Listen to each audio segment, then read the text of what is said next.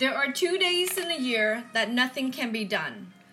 One is yesterday, the other is tomorrow. So today is the right day to love, to believe, to do, and to mostly live.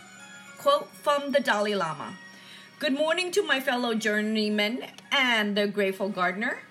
Welcome to day 66, the law of priority, posterity, and relativity. The patron principle that talks about 80-20 rule follows the law of priority. Top priorities should be given 80% of the result. So 80% is what you want to spend time on. So 80% of your activity will create 20% of the results. And your activities that you spend on 20% will give you 80% of the result. And that is the patron principle of 80-20. So for example, say you have 10 customers, 10 clients, 10 patients, 10 people, say your friends, right?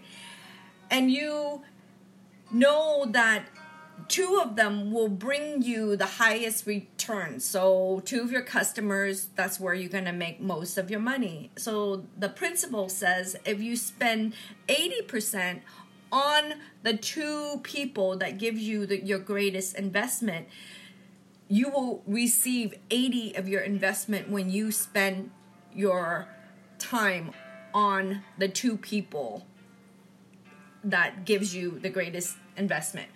So you don't have to spend all your time on the other 8 customers who don't give you the greatest return, right? So the 2 that gives you the greatest return, if you give 80% of it, you will get the greatest investment. So in the laws of priority, it basically focuses on the 3 R's. So it's the requirement where you spend most of your effort, and then the returns that you want to see, and then the reward that you hope to achieve. So the law of priorities stress that put the most important thing first. So what is valuable to you? And all of us go through life, we have different values and what we find valuable. So for some people, we want good relationship, and that's valuable. Some people like, no, I need to have financial security. That is valuable. And some people have a value of like, I just want to create a family, and that's valuable. So you pick whatever you put and place, whatever is your value, that will be your priority. So John Maxwell, he also talked about the law of priorities, and he based on the 3 R's. And his 3 R's are rethink, reorder, and refocus. So continually to rethink what is important, and you have to reorder or reprioritize your activities to get this main valuable goal. And also to refocus of what are you spending the 80% to 20% on, okay? So the law of priorities, main valuable point or the golden nuggets of this is your decision is based on your belief. So that's why we talked a lot about your belief, like what is important to you, what do you truly believe in. And with the previous days that we talked about and how we come up with the belief. So your belief is really based on your decision making of today. And also your belief also has an influence on your behavior and what you want to experience.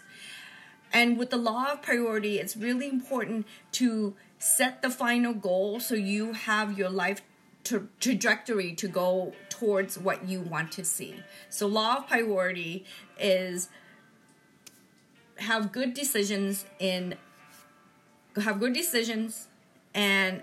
these decisions will influence your behavior, and it also will influence the trajectory of your goals. Next, we'll go over into the law of posterity. So the law of posterity basically says that if you want to go for something new, you have to let go of something old. Like, just imagine if you have one room and you cleaning up that one room. You take everything out, right? Then by the time you come back and reorganize that room, you want to pick and choose what is important, and then you put it back in that room, because when you clear everything out, you create a vacuum. And when there's a vacuum, you have to put something back in. If you don't put anything in, then over your busyness of your life, then more than that room becomes a junk room. You just continually just dump everything into that room. So let's just say this room is basically your mind and your behavior. This is why I stress, I place important, like pick and choose what is important and let go what is no longer for your highest good. Let go of the people that just take so much of your life force. Let go of the things that doesn't make you thrive, but makes you survive, but not in a good way, right? So that comes to retraining your mind, retraining your emotions, and going through the process of picking and choosing what you place, what is valuable to you. And with the law of posterity, it says that the most important thing is, what's your end goal? So sometimes when we try to get to the end goal, we have to let go of the fluff and stuff, right? Because we want to place our emphasis on the end goal. And when you let go of the fluff and stuff, you feel like you have more of a control, and you gain the control of your life to a certain degree where you're doing things that no longer serves you or as important to you. So priority is you do more sooner, and posterity is you do less later. So think about that. Now the last law is the law of relativity. So I put everything all together, right? So you have the two end. You got the posterity, and you got the posterity and the priority, the two end of the spectrum. Now we're talking about the law of relativity. So the law of relativity is based on the relationship between time and space, and we talked about time yesterday. So the past is what you went through to get to the present, okay? And the present is you decide what you're going to do to get to the future.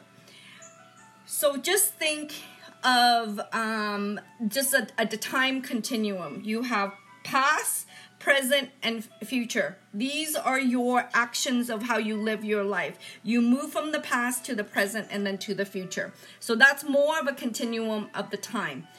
Now, there's a thing called space. So we take space in this present moment.